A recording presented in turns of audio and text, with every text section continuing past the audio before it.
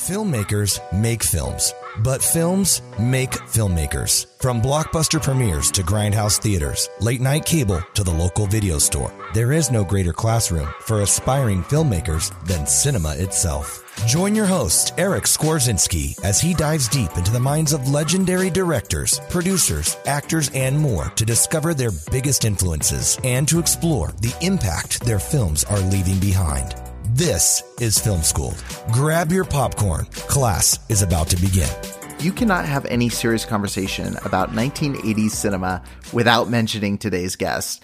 Diane Franklin is an icon, to say the very least. She began her acting career at the age of 10, started modeling, doing theater, commercials, and soap opera work, and then she won the lead role of the dream girl in the cult classic The Last American Virgin. Soon after that, she played Patricia Montelli in Amityville 2, The Possession, and then her breakout film role was the role of Monique on the offbeat comedy Better Off Dead, which I have to say was on loop in my house growing up. We watched that movie all the time, and she's so fantastic in it.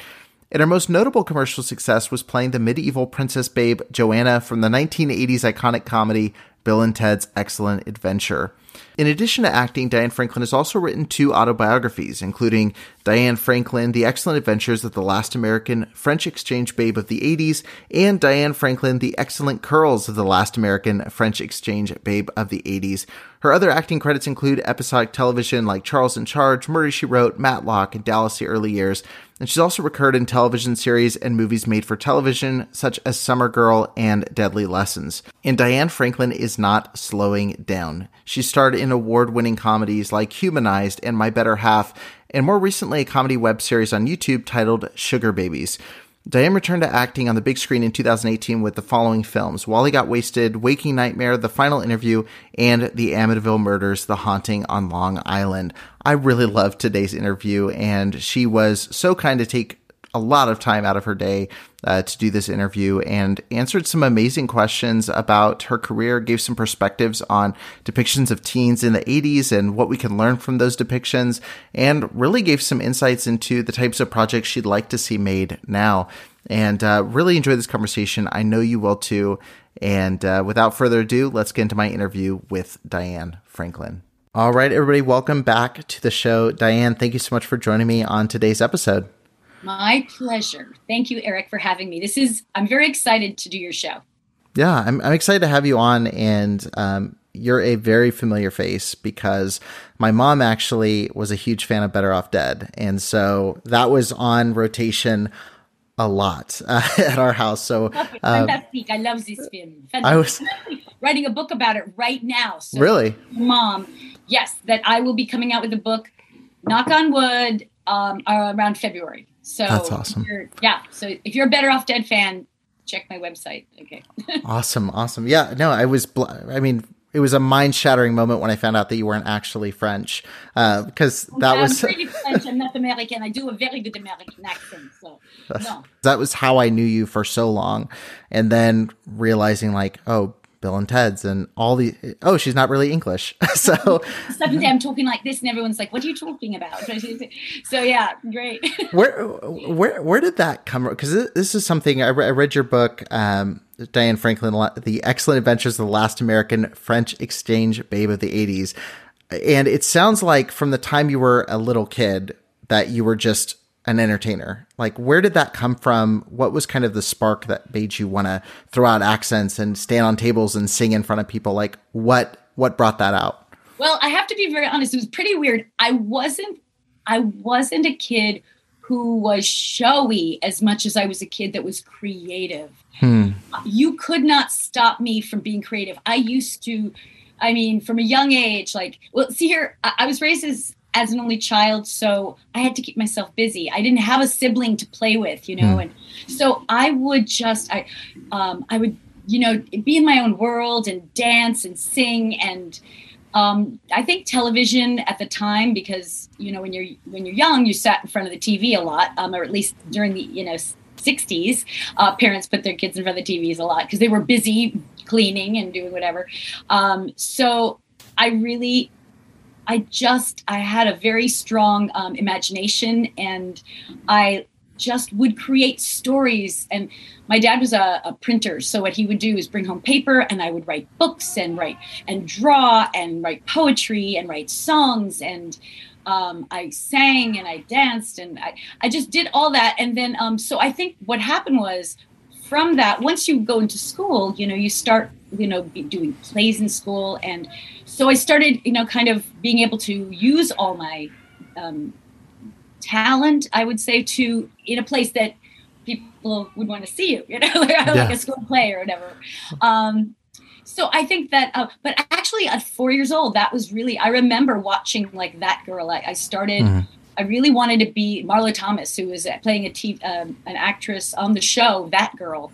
And I think we really get inspired by the people. And it can be, I always say it's Marlo Thomas and because that's a very quirky person. Like people don't normally think about like her as an inspiration, but she was one of the few dark-haired actresses that at the time, and I really bonded with her. So like, sometimes you'll watch an actor and, you go, well, that's me, or I understand that person has my energy, or that person speaks to me. And so that's how I originally got my instinct, my desire, to do it. And I really strongly think that, and it's funny, I teach kids now, and you can see at a very young age who lightens up and who just brightens up when they perform. And then there's another thing too. I've also seen kids who are very shy,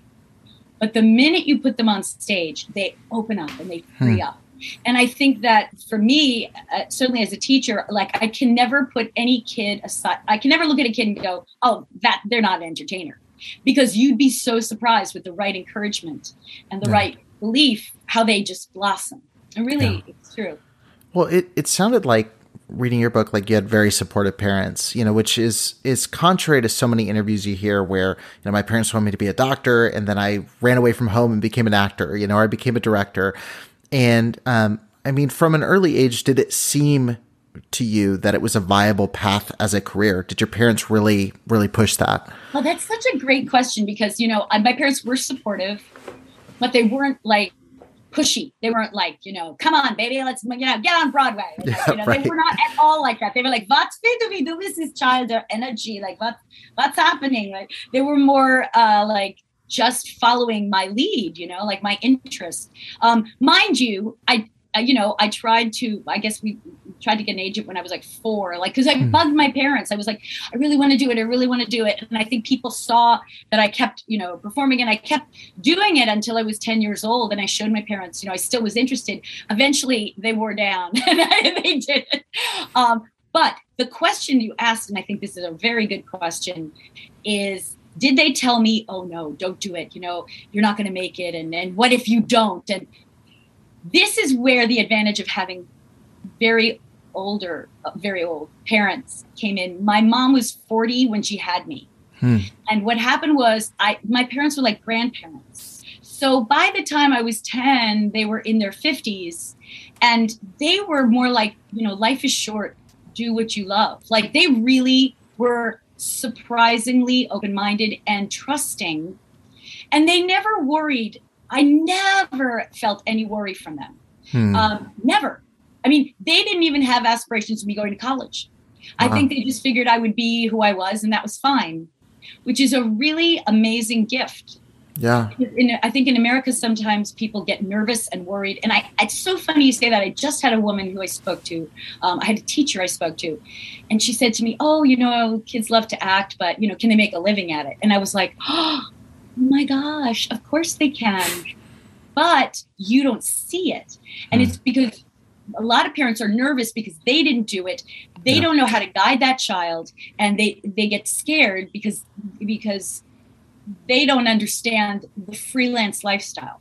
Yeah. So I'm saying if you're a dancer, a singer, an artist, an actor, I'm not going to even say athletes. You don't know where that paychecks. In a certain way, athletes have kind of a different path, or gymnasts, people who have a path that demands a different kind of lifestyle, a different schedule. The only thing I have to say is, you must be self-motivated. And if you're the kind of person who it doesn't like to be self-motivated, I'm not even going to say you can't be.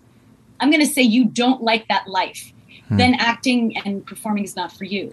Because an acting life is when you're working hard, but you're always you also put out what you're going to do for your next job. When you're not working, you do anything you have to if it's work at night or whatever, like you do it to go on those auditions during the day. Maybe you do 5 different jobs. I don't know what it is, but you find a way. Real artists find a way to survive and live. Can you have a family like that? That's the tricky part. And the reason why I'm saying that is because if you do have a family, chances are you probably need to start early or get savings, because once you have a child, to me, like I have kids, I did my career all before I had kids. Yeah. And then once I had my kid, I'm telling you, you have to give to that child. Yeah. And I don't mean money. I mean attention. Yeah. So, and this is what my parents gave me. They gave me their attention. And that doesn't mean they watched me dance and sing all the time, but they spent time with me, explained things to me, talked to me. This is a very important thing in life. And, today everyone's working so hard. It's hard to do. So but I will say this, let's say you have a child, you raise that child, you work really hard, that child grows up. Now you can do some more acting, or now you can do your singing. And I'm not saying you have to stop at all. In fact, like, why not, maybe bring that child to a play you're doing, or, you know what I'm saying? But incorporate the child in the life, as opposed to, because if you, look, like there's no easy fix. If you have a child and it's early and you're like, okay, I have to deal with this, embrace the child into the world you're doing, and that child is a benefit. Yeah. But if you get mad at that child because you can't do what you want, well, then that's not good. So yeah, I could write a book. Yeah. No, I talk with my wife about that all the time. It's like, it is such a different thing. We have a 4-year-old now, and it's such a weird thing. 'Cause like, it's easy, even when you're just a couple, getting started, it's like easy, like, oh, I can be the starving artist and I can do this and I can work long hours. And then it's like, yeah, but my kid can't starve and she can't work the long hours. So it's a totally different thing. And I'm going to say this. It used to be where actors were just like you're an actor, you didn't do anything else, or producer, that's all you did, or you're a writer and that's it. Today it's different. So you can be a writer, director, actor, barista, dance teacher, sales call person. You could do all the things even doing podcasts is part of your life. It's not all of your life, For me, even as a teacher, I do movies. I still do movies, but I actually, when I had my kids, I wound up going back for my degree. I had not finished my degree because the business pulled me out. When an opportunity knocks, you better answer. And the business pulled me out. I did a lot of movies and stuff. And then when I got married, it was like, okay, I'm pulling back and I'm going to focus on my family. And I had my, kids, and I started teaching because I wanted to give back, but also that's the way I could bring my kids into teaching drama. So I started teaching acting, and so they learned a lot. And then I wound up going back for my degree. Why? Because I feel like as you get older, why should we ever stop learning? Seriously, fill the cup. It's so weird. I don't even get it. People just go, done with school, now I never can go back. What? I want to learn Russian. I want to, I'd like to learn gymnastics. I'd like to, do philosophy. There's so many science. So why do we judge ourselves and stop growing? That's something that's evident in all of your interviews and in your book, is that you constantly are referencing people that you learned from or were influenced by. And, I thought it was really interesting because in your book, you talk about, you were trying to think of what tone to bring across in your auditions and what to be. And you came across the word nondescript, you wanted to be the same in the waiting room as you were in the actual audition. And when I was looking at some of the people you've cited as inspirations, they all have that kind of vibe around them, this very natural, kind of naturalistic vibe. De Niro, who's probably the most extreme. I mean, he's got personality, but he's very real feeling. Meryl Streep, Lucille Ball, Marlo Thomas. Like, is that what kind of drew you to their performances, that they felt like real people? Well, actually, what drew me, I mean, and it's interesting, all of these actors have an energy. They have a aura. And they affect you. There's an intensity in different ways. Marlo Thomas is an upbeat. Lucille Ball has that, kind of, she has a feeling of like, there's one sense of wonder to her. Whenever she acts, she always is taken by surprise by things. And that's what makes it funny. She's like, the first time she's doing it, and she's really taking in the moments. And I just always thought that was really cool. There was a character that she wasn't a know-it-all. She was the one who was like, oh, okay, well, there was no judgment. There was an innocence, right? Yeah. And with De Niro, all of these people are authentic to who they are. De Niro's always De Niro, but at the same time, what I love about De Niro is he gives to his characters. He is completely vulnerable, and it's almost like, I've actually met him, and I saw him prepare once for a scene, and it was so awesome because it was really awesome because he did what I love. See, when you really have your acting skill down, you can go in and out of it, like with precision. So one of the things he did, which was really interesting and inspiring, was he was really getting himself all like upset, like he's mad, and he was like in his own world. And then someone introduced me to him and said, "Oh, Bobby, this is Diane." And he was like, "Oh, hi, nice to meet you." Okay, and then I got to prepare. I'm like, "Okay, fine." And he was back to this thing, and I was like, "That's it. He could be who he is, and he could come out for a minute, and obviously, but he's working, so he goes back to his job." So, to me, that is a very inspirational kind of a actor, the person who knows who they are, but they also know who their character is, and they can go into it. They have that. They have this sense of. And not all actors work this way, but you can allow yourself to be in it, but you also. I'm going to say you're the leader. You're in charge of your character. Does that make sense? Mm-hmm.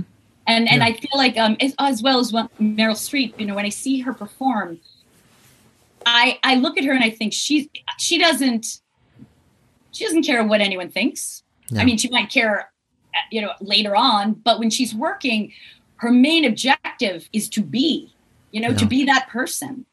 And there's almost like the rest of the world doesn't exist. I am this person. Let's make this happen. Yeah. And I love that. I love that feeling. Yeah. That's to me, like, I love.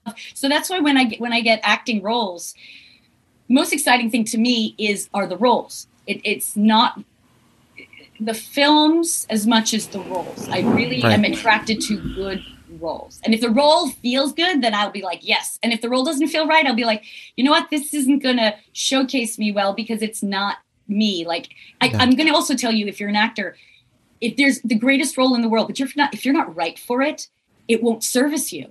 It will not service you well. It will be like, it will seem like you're a bad actor if you're not cast well. So it's important to, trust sometimes. If you get hired in something, maybe you don't see it, but they do. So then, commit fully to finding your place in it. Right. Yeah, that's something that's so, like again, like with everybody you mentioned, like they are unique. Like De Niro is over the top at times, but like it still feels like he is just being. He's in the scene, and that's him. It doesn't feel forced. And I think sometimes you see someone try to be an edgy character, a tough character, and because it's who he is. Yeah. I see what you're saying now, because there are some people who are De Niro wannabes. Yeah. Like they want that intensity. Yeah. But it has to come from you. And that comes from life experience. Mm-hmm. You can't act what you don't know. Somewhere along the line in your life, something's happened where you can access that. And so, it's got to be, my husband says it's so funny. He had a acting teacher, I think at NYU, who said this to him. And it was like some people, deep down, there is no deep down. So like, I always remember that. I was like, oh, I never occurred to me that, but there's some people who don't go that deep. Yeah. and actors do. You feel it. Yeah. Well, I want to talk a little bit about your one of your first major roles, which was Last American Virgin, which actually I had watched so many of your films getting ready for this interview. Some I had already seen, some that I hadn't seen yet. And Last American Virgin is very hard to find streaming. And I was like getting down to the wire trying to find a way to watch it. And just barely last night I was like, okay, I found it. Let's watch it. And so we watched for the first time. It's the first time I'd ever seen the movie. And it's great. Thank you. Yeah. It's funny you say that because people who think, oh, Last American Virgin, it's a light title. It's, silly. It's not. It's like a teen, it's a teen sex film and all that stuff. And I always thought, when it came out, and certainly with the title, it lured the audience in, especially guys, thinking, oh, this is just a TNA film and, whatever.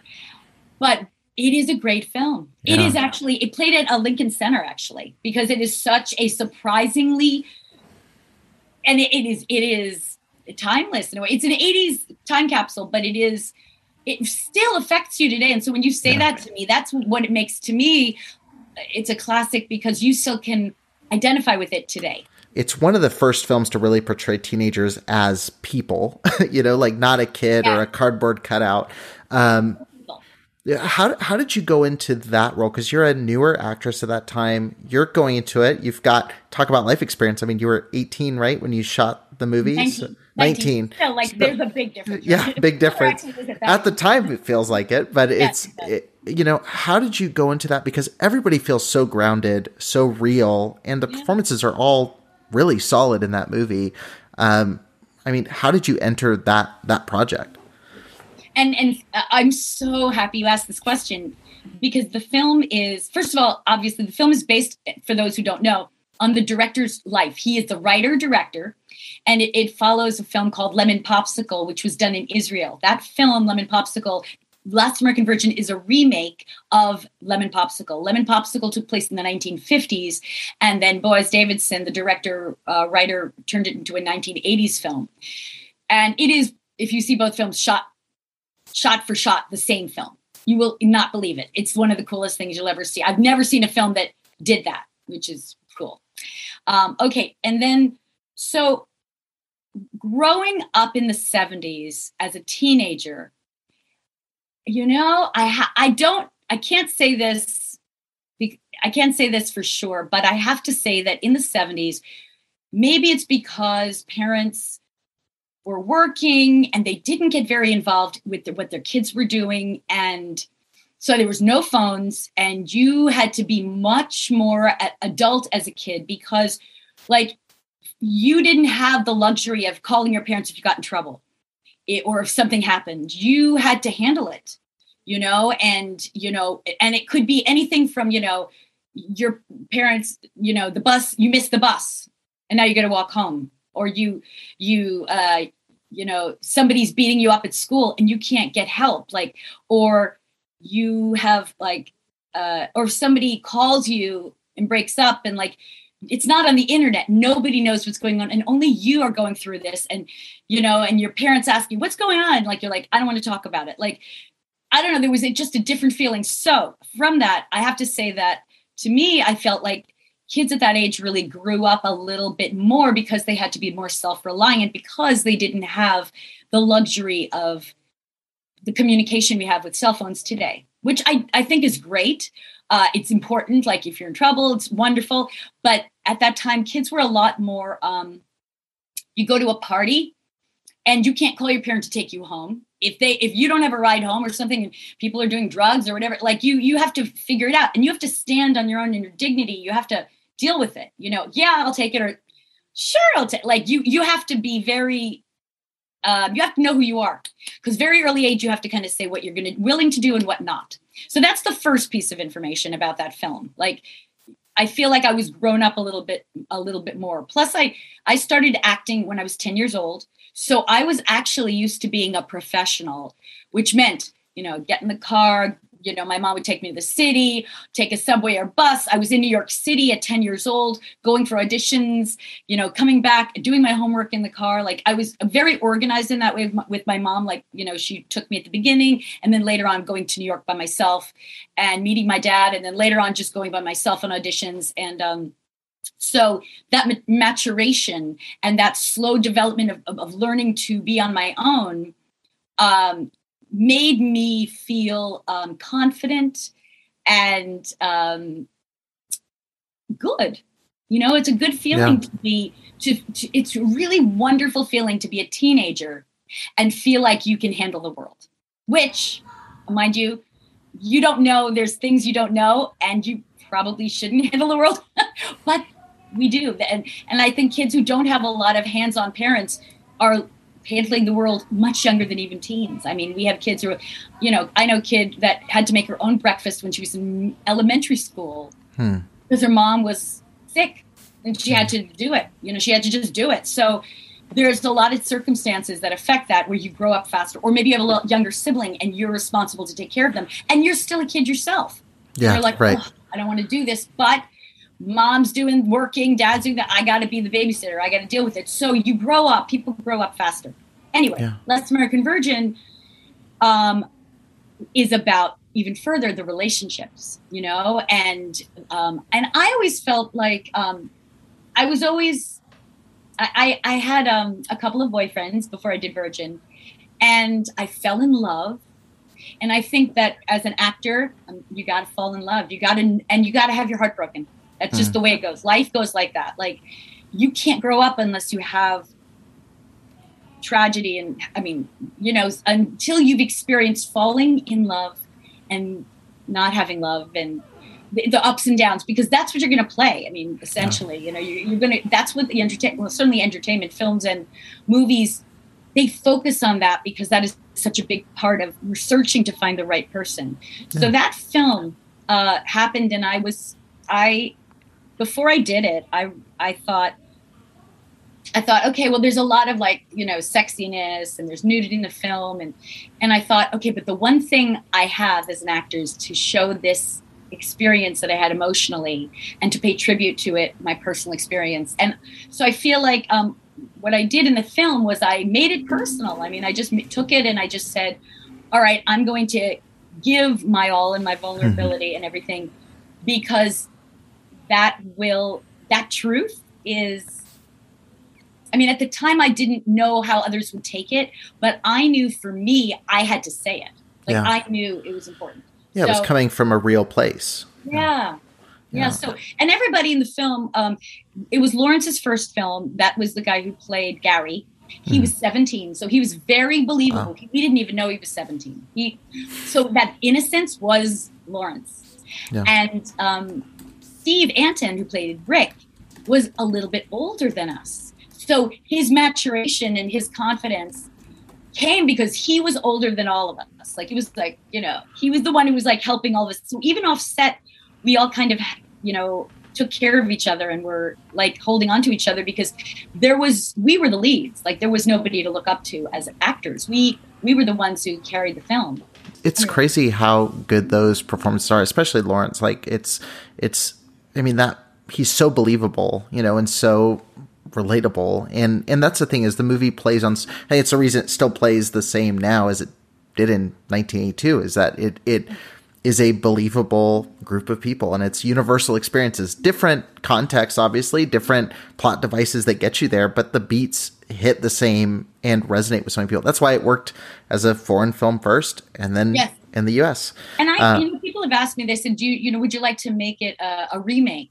And I would like a sequel. That would be very fun if Lawrence and I were adults and you got to see us fall in love and have that love scene you always wanted. And that would be very fun. But I'm not against having a remake if it was done with everything contemporary, like the sexting and the texting and all the things that kids are going through today. But they'd have to keep the same ending. It would have to be the same movie, maybe the same shots, but and Boaz Davidson was trying to do that at a certain point, and they almost had Steve Anton direct, because he's a director now. wow. But then I don't know, things got backed up, and so it didn't happen. Yeah, So yeah. who knows? Maybe another director someday will do it. Yeah, I think if it was to be remade right now, I think with all the 80s nostalgia, they would probably push for it to be a period piece. But I think it would be interesting to see that now, maybe with your characters as parents, Right. walking another generation through. It'd be really, really interesting. So there's something really curious here with the depiction of teens. And you talk about in your book, going from children to being the teen babe, kind of vibe. And when it comes to depiction of teenagers, when you look back now as a parent yourself, you look back at the depiction of sexuality with teens in movies, do you read that differently? Does that affect you differently, some of those scenes or roles? When I see myself in the film in Virgin now, I go, oh my gosh, I look so young. I mean, I look like I'm 14. Like, oh no. I was like, and I was 19. So therefore everyone can just relax, take a deep breath. Okay. I wasn't abused. I wasn't forced. Yeah. There was a contract. It said exactly what I would do and what I would not do. And I think that is really important for actors to know, actresses or actors, if you are doing nudity, it's always decided right before. No, it's not decided right before, but it's always decided in your contracts. And if someone on set says, hey, why don't we add this? You say, no, it's not in my contract. And that's the way it goes. So never worry. Just say, no, I'm not in my contract. I don't feel like they're going to get fired off the set. Believe me, they will not fire you off the set. They've worked very hard to hire you. So, and you could say it very nicely. You don't have to be all angry but I had a situation like that at one point and I was like, it's not my contract, sorry. It was interesting, like reading your book and talking about, controversial roles like Brooke Shields, and the way it changed perception. I was wondering if you looked back at those films and thought, like, from Hollywood's representation of teenagers, there's being true and realistic to life circumstances. And then, do you feel like, looking back, is there like this level of exploitation too of like, oh, now you are the babe, or oh, you are the adult, when they really weren't yet, I'm glad you said that. And I will say this. I was raised, and my films I did were not, I was still the victim of the situations. In Virgin, I was the girl who didn't stand up for herself, essentially. Like, I mean, she was passive. She was also in Amityville 2, passive. Yeah. I wasn't the role model of what you want a girl to be. Mm-hmm. But then when I did Better Off Dead, that's when it shifted and I was able to be a role model, which I have to say is why Better Off Dead is my favorite role, because it's the best role model for young girls. It's so it's an empowering role. Like it's such a, I mean, really, if you look at Better Off Dead, it's easy on first viewing to say like, oh, you're one of the side characters of many side characters, but you're kind of what propels the movie forward. Like the last decision for him to do the act of going and skiing, like that is all your character motivating him. And being, yes. And I just want to bring up how different that is from Virgin. So what I want to say is from the early 80s to the end of the 80s. Well, early 80s was girls were objects. They were objects of desire, unless they were a tomboy. And then that was a different story. But as the 80s went you started seeing more girls with speaking their mind, not just being smart, but also being well-rounded. I think that's what it is. And so I often think like, when people look at me as an actor, I hope that they see the evolution of my characters and also how it turns, but also maybe this is, Karen from Last American Virgin, you maybe learn from. Mm-hmm. I don't want to be like her. I want to be you maybe want curly hair, but you maybe say, oh, I wish I had made, I want to be her, but a better version, or I'm not going to be that vulnerable, or I'm not going to be that, make wrong decisions, So I just think that it's very important with teen films for everybody to see these individually and then also make their decision about what would they do, Yeah. Their circumstances. That's what was so great about Last American Virgin, is that it just, again, it doesn't just play in caricatures. Like, it's not just showing you like, here's Broadly, here's the jock, here's the nerd, here's the, you definitely have those roles.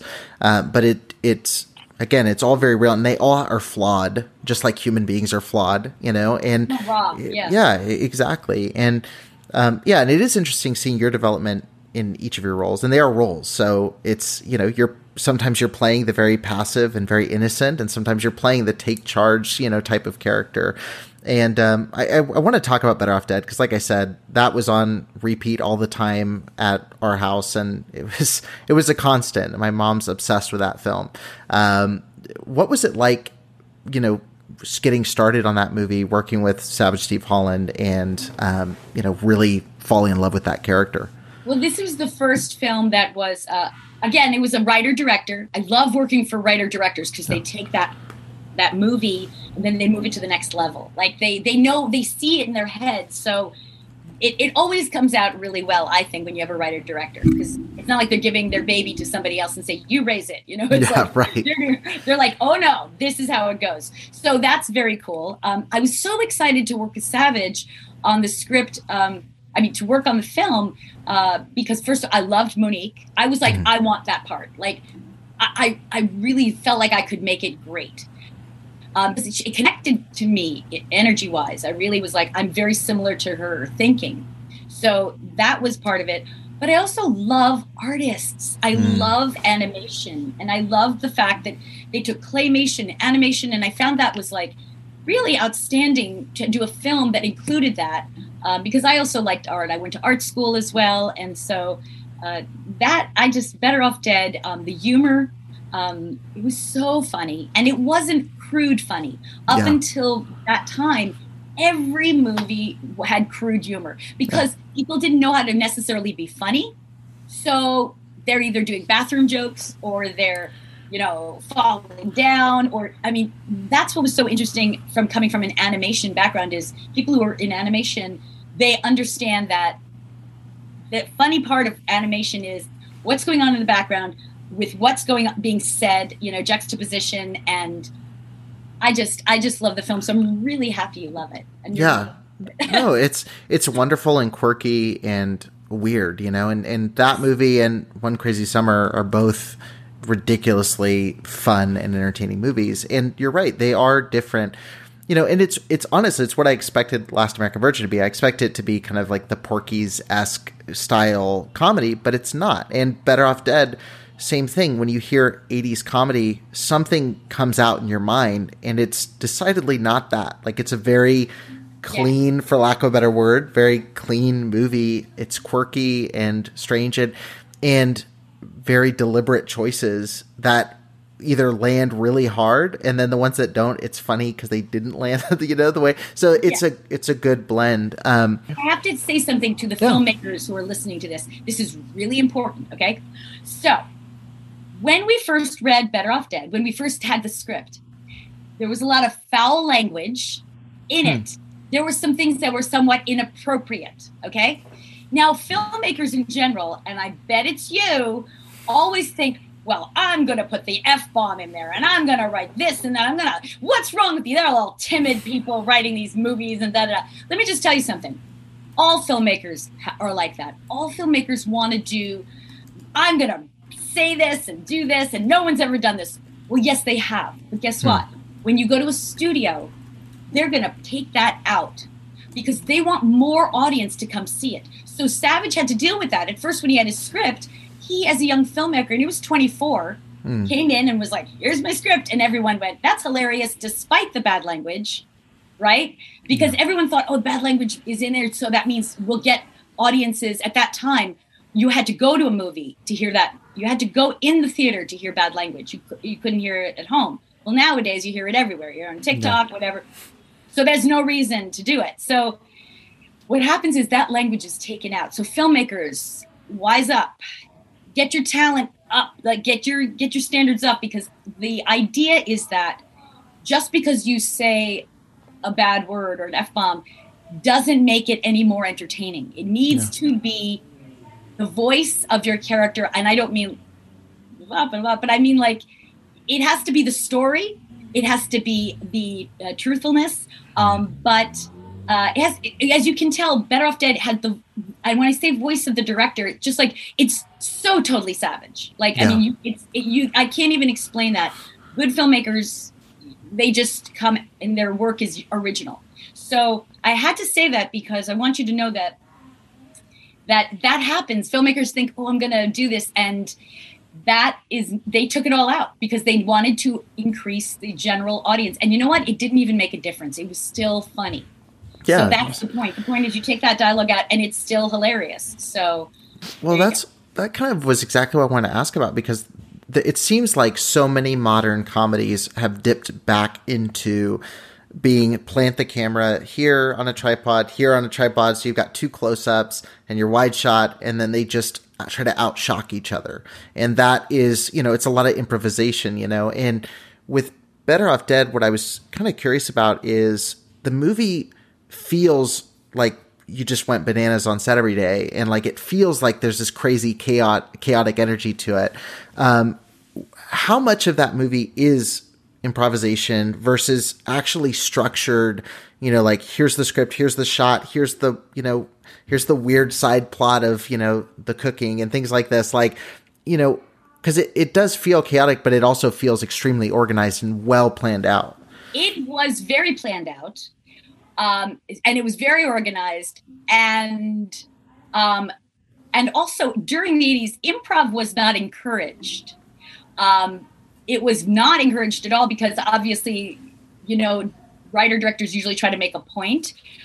But here's what happened. So every scene, well, first of all, what Savage did was he hired really talented people all around. And people loved the script, so they were willing to do it. I mean, I honestly said when Vincent Schiavelli decided to do it, and he was in One Flew Over the Cuckoo's Nest, and Oscar-winning, Oscar-winning film actor. I was shocked that he decided he wanted to do it. I mean, big people wanted to be in this film. So what happened was every scene that was done was what had the attitude of like almost you're in the scene and it's almost like a short, so that scene uses everything it can out of the scene. So for instance, in my particular case, when I went to when I go into the restaurant with John to have the TV dinner, he takes me on the date, and they were going to just shoot me walking in, but then because Savage, he trusts his actors. Like he said, well, anybody, if you have an idea, let me know.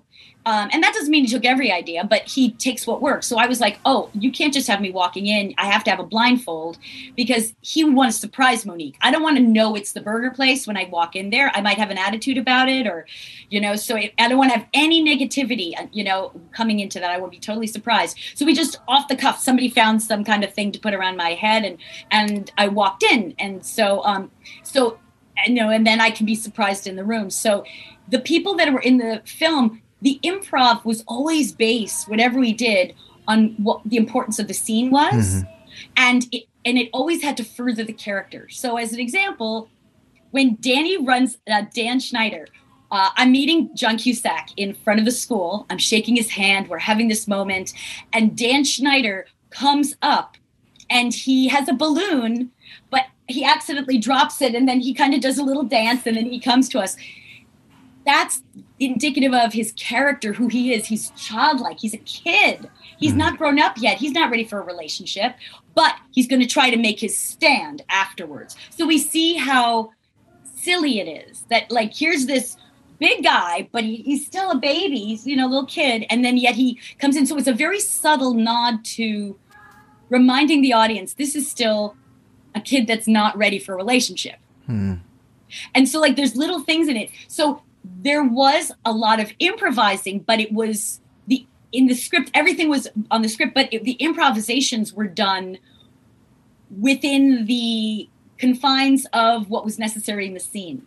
And Savage did a lot of footage, and some of it he kept and some he didn't. So, but I will say, shooting the movie, oh my gosh, so funny. And when Mrs. Smith grabs my cheeks and she does that, I mean, nobody expected that voice to, Recce, like that voice to come out, and the combination of her bright hair and the bright clothes and the thing. And it was the combination when we were on set, that energy.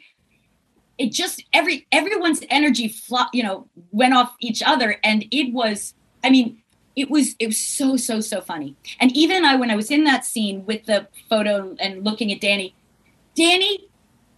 was a genius, because he was like playing with his little doll, and that doll represented like me, like I'm the little so he's like, I want to have a doll, and she's not going to be my big person doll. Like, he's not ready for a relationship. So he's playing with it, and he's like looking over at me, and I'm like, so understated. And that gave the nice juxtaposition to Mrs. Smith, who's over the top. So, and then I can play it more real because I'm with the super understated, very big actor, and then I can fill that middle in. So it's all kind of I would say the combination of Savage's vision, and then because he was a good director and trusted his actors, he hired actors he could trust, then he could allow us to do some things. And if he decided wanted to use it, fine. If not, he can tell us, oh no, make it more subtle or bring it up. Yeah. But we knew how to follow direction. We knew how to bring it up and not down. So I'd say when you hire actors, the more experienced, the more they can like alter their performance, like bigger, small, they can, what is it like? It's like a tuner, you can make it higher or lower, but very subtly. When you have people who are inexperienced, you're going to have to be much more hands-on, do this, do that, because they don't see the big picture like you do. The director sees the whole story. So he's like, oh no, right here, I want you to do, just don't look just look off in the distance. Don't say anything, just stop. So you might have to just explain something, but the actor may not know what's really going on. So, and that, if you like that person, if that person has vulnerability, it's worth it to you to direct them. Yeah. Well. Yeah. So. Has there ever been a point in your career where, you had an idea for the character where you thought like, this is what my character would do, and the director said, that's not what your character would do, and where you're absolutely. I have a good one. Last American Virgin, when we went to the house, and it was before we go for the abortion, and I'm really sad, right? And I'm just standing there, I'm looking down, and I wanted to play that scene heavy crying, because I was like, I thought I'd come into the house and I'd break down into tears. And Boaz said, no, I want you to watch this. And he showed me the clip in Lemon Popsicle of the girl just standing there and just looking down, and tearful, but looking down with no movement. And so and I went, oh, okay, that's what's going on. Like, to me, in my vision of it, I went, oh, I would be, so upset, and so, team that I am, so emotional. And then here's the director going, no, she's just still, and she's just no movement. And the focus on that scene really was on Gary trying to make everything better. And she was just standing there, and Gary's like, the house is this, and, I got this, and the grandmother here, and, and so he's got the energy, and I'm just still, and you realize he can't say anything to make me happy. Yeah. Well, that's two examples, two very different films, two very different examples, but like Better Off Dead and what you just mentioned, like when you have the chaos of Ricky and his mom, and you're being the still, very calm, quiet presence, and they're doing their thing very well, and the big and loud. And same thing with Last American Virgin. You've got him trying to figure out, he's frantic, he's trying to turn on music, he's trying to open the blinds and all this different stuff. And there's the contrast between you and him. And that's interesting, because it is the same thing where a lot of movies, I think, fail, is where, teen comedies, everybody's playing it to 11. So everything just feels like noise. Too much moving, and the audience doesn't know where to put the attention. Right. There's too much going on. It's the same thing, like, honestly, as actors, there are times if you're Italian, if you're playing someone who's Italian, you're going to use your hands, right? And that's like fine. But generally, actors don't tend to use their hands, because we want to focus on their face. We want to focus on their eyes. We want to focus on what they're saying. We want to focus on the feeling. And if the hands talk too much, and there's been a thing where actors nowadays, I think I see a lot more hand movements, it takes away from the tension. It can take away from the focus of the people watching, So, but then again, And then also actors talking very quickly now. Used to be very slowly. Especially in comedy. Very rapid fire, quirky dialogue. Absolutely. Everything rapid fire. You know, I'm going to say what I think is interesting about that is, yes, the old generation can't keep up with the new generation. You know, like, what did they just say? And I didn't hear that and I didn't get that.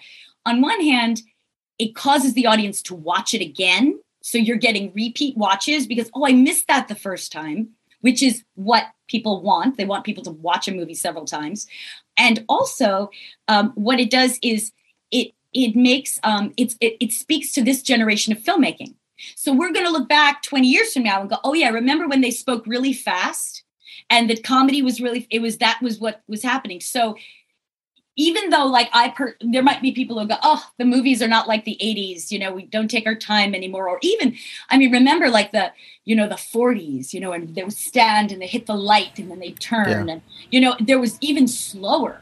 And now today, maybe some people go, oh, that's boring. But we can look at it artistically and go, oh my God, the light hit her face. Yeah. It was so dramatic because she took her time.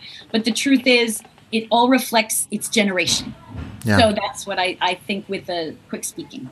You're still working and still acting and now teaching. And what has that been like now? Because you've got this, I mean, iconic, you're an iconic figure, you know, there's people who now that you're teaching who are watching these films, watching you play these characters. And you know, do you feel like there's a certain type of film or a certain type of trajectory that now, you know, as you've moved forward in your career, that you're like, okay, I want to do this. Like, this is the kind of passion projects that I have in mind. Yes. First of all, I so appreciate you saying that. There are not many actors who are still acting today that acted when they were 10 years old. Brooke Shields, Lori Loughlin, who was with my manager. We grew up, we had the same manager growing up. Elizabeth Shue, grew up with her too. We all started as kids, you know, starting acting in New York. You don't see a lot of us still here.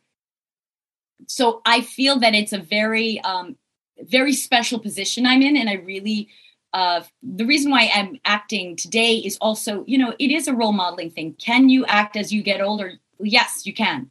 And I've had some, because I'm older now, I've gotten more character work, which is so much fun. And when I was younger, I wanted to do more character work. But you know what? I'm glad I got to do the ingenue, because I know people who wish they had played ingenues. And they were like, I never got to play an ingenue. And I'm like, so I'm really glad that I had that experience, and that people, it reminds them of the 80s. Like my work brings them back. There's a legacy there. Yeah. Yes, there's a legacy in the sense that, you know, teen movies influenced teens who are growing up, and then will probably influence the future. You know, people will look back at the 80s, at the films I was in, and go, that's what that was like back then, you know? Yeah. So now that I'm working, and I'm doing all kinds of films. In fact, by the way, I just got a Lifetime Achievement Award 2 days ago, which was crazy. Yeah. And when they offered it to me, I was like, wow, that means more than anything, because I made me reflect that I have had a career throughout my entire life. Right. So what my ideas for projects in the future, I would love to do a sci-fi, just like something, you know, futuristic in outer space. I've never played that kind of character, and that would be amazing. That was a wonderful experience. Not even necessarily that, but I do love sci-fi, so that would be fascinating. And I've done horror now. I've gone to horror because that to me is where the drama is. Yeah. So I just did a Ted Bundy American Boogeyman, and had a. I'm actually interviewing Daniel at the end of this month, so I'm really excited. Oh my God. The scene in that film, like, people have said to me, oh my God, Diane, that was like so incredible, like so real. I was like, so what I'm doing now is I'm giving little, like, I'm getting to express myself as an adult woman in these roles that it's just a gift. It's really cool. I'm going to be in a movie called High Holiday, where I play a kind of a stiff, sort of Southern conservative woman. But anyway, so those are coming out, and a movie called Clay Zombie, where I play like an 80s VJ. So that's coming up. That's actually, that's awesome. It's super fun. That's an indie film. Yeah. But what I really haven't done, and I would love to do, is I would like to be on a show, and either recurring or on a regular television or some kind of series, whether it be HBO or Amazon Prime, something where I have a part, and it could be anything. I mean, it could be a crime drama, it could be a comedy, it could be a flaky mom, it could be a career, but a stage mom, it could be even an officer or something. It could be anything, or like even a Ghost Adventures type of world, a ghost, like a X-Files, So I'm open.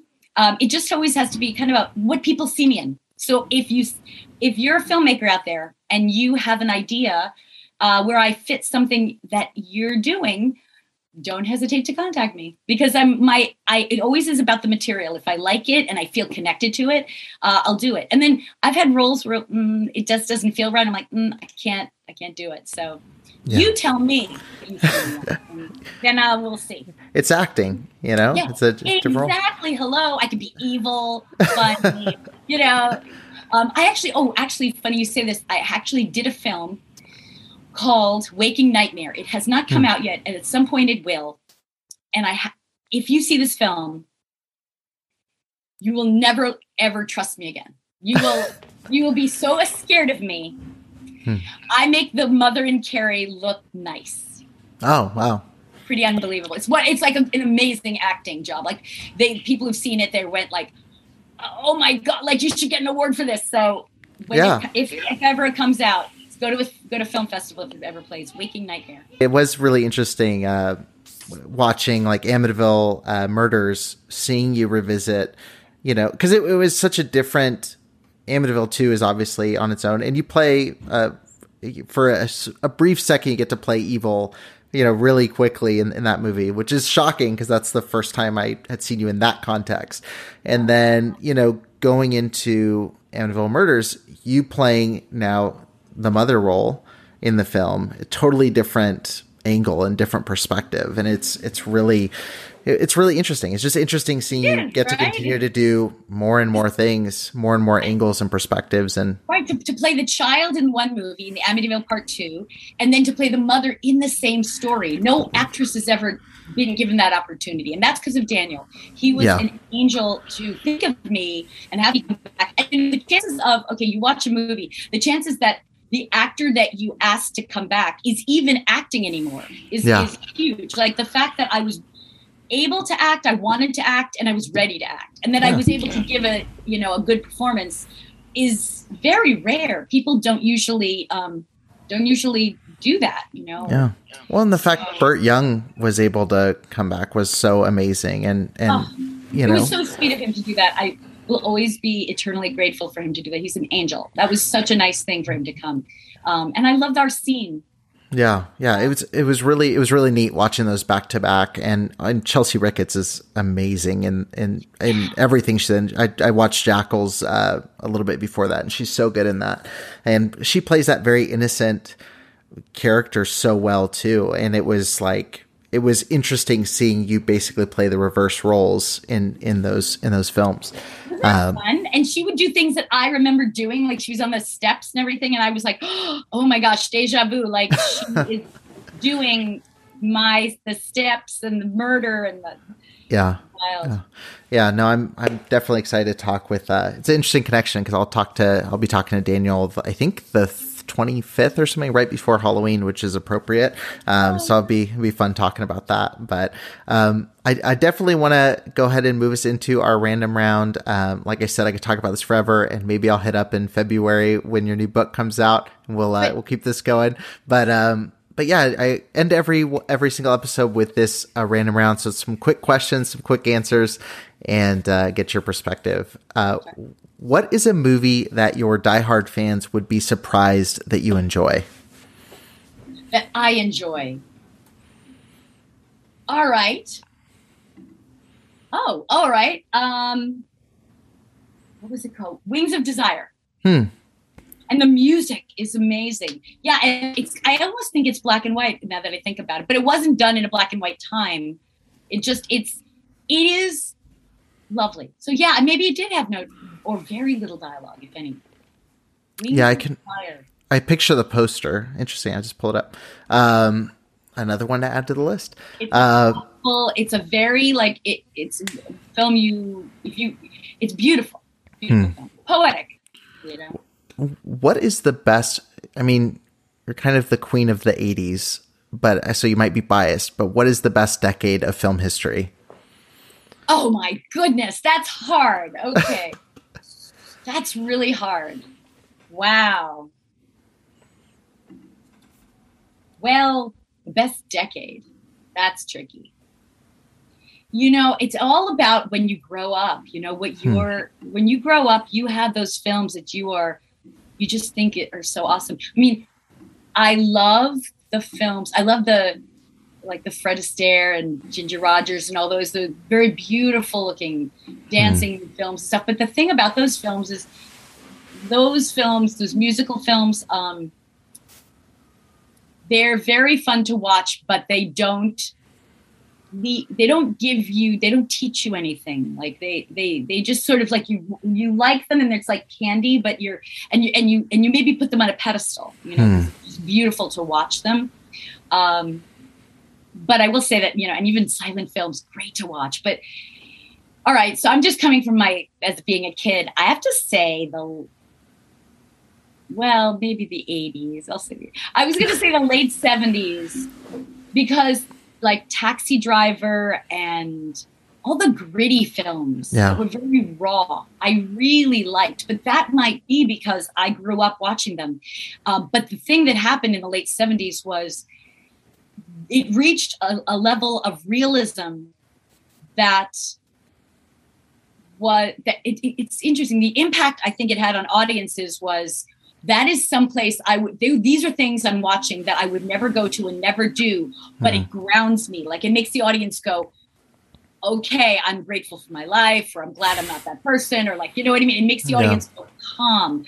But the 80s was a time where it kind of was like, get out there, do your thing. You can make it happen, right? Yeah. So I have such high energy. I kind of liked that calm thing going on. Like, you know, here's a heroin addict in the you know, he's suffering in an alleyway in New York, and you know, he's finding his, you know, pimp, and they're like, you know what I mean? Like to me, like that was like, oh wow, that's so deep, and like there's so much going on underneath, and so I kind of bought into that. But I will say that what was best, the best generation for me, I think, is the 80s, because it is an upbeat genre. And right now we need that. So. Yeah, it's a reason it keeps getting dipped back into. I mean, everything right now is an homage to that time period. And it's uplifting. It's a party. You know, the 70s was very much the art. It was early Scorsese, that very gritty, grungy, interesting aesthetic. And you know, I don't know where the world is right this second. I don't think people are clamoring for that, you know. And I'm going to tell you what I now realize too. See, in the 70s, it was very commercial. Everything was very like product and sell and buy. So all those films, like the Scorsese films, was it's like countering that and saying, you know, all this stuff is fake. We need realism. So that's why realism was born out of that fakeness. And then the 80s was it was like a rebuttal to like, we got to be upbeat. Like it was a time of women were getting in power, like women were empowered and like wearing power suits and like, we can do it. And it was a time of sexuality. Oh, sex was so big in the 80s. Like that's another thing I forgot. Sex was huge in the 80s. Sex was like so big because people, you know, I guess AIDS was happening. So they were like kind of working against that. And like, so sex was free. It wasn't like free like the hippie age, but it was like, you know, go, you know, have sex and you're an empowered woman, and women can have men, then go out and date many men. And so, you know, not just men. And so very empowering time for women. So, yeah, I can see why, you know, now like people go back to that and go, yeah, whatever happened to that time where there was a sense of confidence and success was in the future, and you were going to be a business person, you're going to have a business. And so every generation has their motivation. Right. Right. And also, you say to me right now, why are we going back to that time? Because right now, all the people who grew up in the teen years are now adults, and we are longing for the old days. We look back. We want to hear that music, and we want to, we want to feel that. So yeah, that's why it comes. Every generation will have it. The '90s will come back. Yeah. Maybe it is already. I don't know. Yeah. If you were given the green light to remake any film, what would you choose and why? Wow. That's a great question. Any film or like the ones of films? Any film. It could be one that you've made, or it could be a completely different movie. Wow. Well, I wouldn't want to make Better Off Dead, but I would, because I would want my daughter to be in it. I want her to play Monique. So that's like, okay, so that's just a little like my thing, right? Wow, I would do a Virgin if we redid Virgin. I would be interested in doing that. I would even consider writing that. That'd be kind of cool. To do that again. But wow, remake of a movie. See, it's so funny. I never think of remakes. I always think of like what's new based on what we have going on in the world now. Yeah. Like I'm waiting for the movie about the pandemic through the eyes of like a kid. Yeah. Or a teenager, like when's that going to come out where we're going to see that kids, where the pandemic isn't scaring people. It's just like a thing I have to deal with, Yeah. But I don't know. I have to think about it. That you stumped me with that one. I don't know what I would do. Good. And then the last question I always ask is, like I mentioned, we have a lot of aspiring filmmakers that listen, directors, actors, writers. If you could give one piece of advice to an aspiring filmmaker who's listening, what would it be?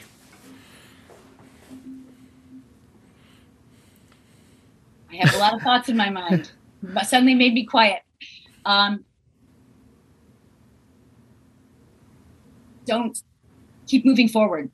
Keep moving forward. Don't stop. As a filmmaker, don't just make the movie. Don't wait for other people's permission. Don't wait for other people's money. Find a way to make it. Make it with friends. Make it happen. Like, I think a lot of times, if you're a filmmaker and you feel and you run into, if you're the kind of person who's a filmmaker, you're probably a filmmaker because you do move forward. You're not somebody who takes no for an answer. I remember Brett Ratner, he said something like, he never took no for an answer. And I always thought that was very cool because he made people give him money. He made people, give him opportunity. He didn't give up. If they said no, he bugged them until they did. I mean, not to say that you should bug people, but it is kind of interesting, like if people see your passion, they will do it. And if you want to get something done, also, find your own sources, be strategic. I mean, if you need to earn money, you could do what do they call that? GoFundMe. GoFundMe, or you can, maybe you find a sponsor and you contact them directly and you say, listen, my film is, going to be taking place, in, it's going to have, products in it that represent your time period. What do you say? We do a deal where you bring in your product. Like think about your project. Think about what kind of people would be involved in that what kind of products would be used. And maybe you can contact those people and be strategic and try to find a way to make it happen. And I say this to writers too, because there's so many people who are great writers, but they have the script and all they do is go, what agent will read it? That's old school. We used to do that. But nowadays, those people get left in the dust because the chances of things getting made, they don't move as fast as you should. Yeah. You know what I mean? Wow. You give a script to somebody, they say, I'll look at it. And then 3 years later, they haven't looked at it. And you've wasted 3 years. And guess what? Your content is now out of date. So if you've got something, especially if it's current, you've got to find a way to think in terms of, how can I make this happen? What do I need to do? And you need to do it yourself because no one will care about your film as much as you do. Wow. And then if you show that you care, people will then want to jump on board because they see how much you're into it. And here's an example. I'll give you this great example. The gentleman who did the movie Clay Zombies. contacted me during the pandemic, asked me to film scenes for him and send them to him. All right. So first of all, what kind of person does that? Like, excuse me. First of all, he contacted me because he's a huge fan of mine. So it came from a sincere place. 2, play zombies. I could have said, play zombies. I'm not doing that. He took the chance to be brave and to find a way to contact me. Found my email, wrote me a letter. 3, I loved the idea of Play Zombies. I said, I love that based on the title. I want to be in this movie, Play Zombies. I'm in. 4, he sent me the script. I looked at it. I told him, I like this. I don't like this. I was very honest with him. And then he was willing to work with me. I said to him, I'm going to shoot this.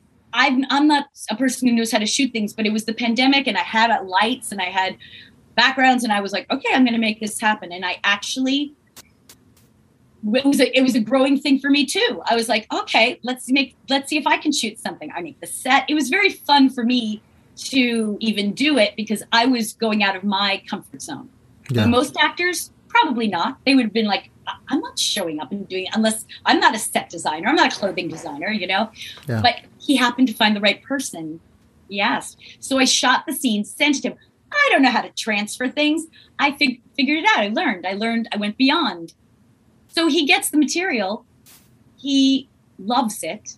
He adds it to his film. And all the people in the film were so excited. They wound up reshooting scenes to make it even better. Wow. Then he said, I want a theme song to the show, for my movie. He called a band, Cold, that he liked. They wrote a theme song for it. And I said, what if I'm in the video? And he's like, oh my God, would you? And I'm in the video. So if you go to YouTube and say Play Zombies, Fire Tiger, I'm in the video. So one thing leads to the next. You have to be brave. You don't know. And if I would have shot him down, what is he to lose? Yeah. I said no. So, and now I'm going to fly. He's flying me out to Ohio for the premiere and with Fire Tiger. And so we are going to be in Columbus, Ohio on October 30th. Wow. For the screening. So if you're in Columbus, Ohio, come to the theater and watch it with me. All right. We'll be there. So anyway, there's my story. Filmmakers, make it happen. Yeah, that story is such a good example. And it is something where, like you mentioned, if you get a no, like you're in the same position you were when you started, like you're not losing anything. Like, but if they say yes, it's everything. Yes, you. Yeah, see, here's the thing. You have to find people who get you. And you know why I helped him? Because I want to help filmmakers. And why do? My daughter is a filmmaker. My daughter makes movies. And so I see how that helped her. So now I go, okay, if you've got material, maybe I can do something. Again, it might be not something I want to involved in. I don't know. You have to take the chance, but that's what it is. You have to reach out to the actors. But this is the truth. You have to reach out to actors that you genuinely love. It can't be fake. It can't be just because they're rich or because they've got followers or, it has to be from the heart. Yeah. Well, it's really great advice. And like I said, I could talk to you for hours, and I want to say thank you for taking the time to do this and saying yes when I reached out via random message to do this. You didn't know. And it means a lot to me. And thank you for being as cool as you could possibly be. It really means a lot to me. It's always good when you meet someone that you've watched on screen and they're down to earth and just really easy to talk to. And it means a lot to me. Merci buckets. And I have a question. Is your daughter there? She's not. She's just putting down, I think, to go to sleep or taking a bath or something. What's her name? Piper. Okay, so say bonjour, Piper, to her. C'est la Monique Junot, c'est là. Right? Okay, we'll do. Who's that, Mom? We'll do. Later. My mom, on the other hand, would be thrilled, but no, just what's your mom's name? Oh, Marbeth. Bonjour, Marbeth. Merci beaucoup for liking the film Better Off Dead. Merci. She's going to flip out with that. So, no, thank you so much. I really do appreciate it. And thank you, everybody, for listening to the episode. Be sure to head to the show notes, grab a copy of one of the 2 books that'll be listed in there, and a 3rd book coming soon. Thank you so much for listening, and we'll catch you in the next episode. Thanks for listening to the Film School podcast. If you appreciated the content on the show, don't forget to leave a 5-star review and hit subscribe so you won't miss a single episode.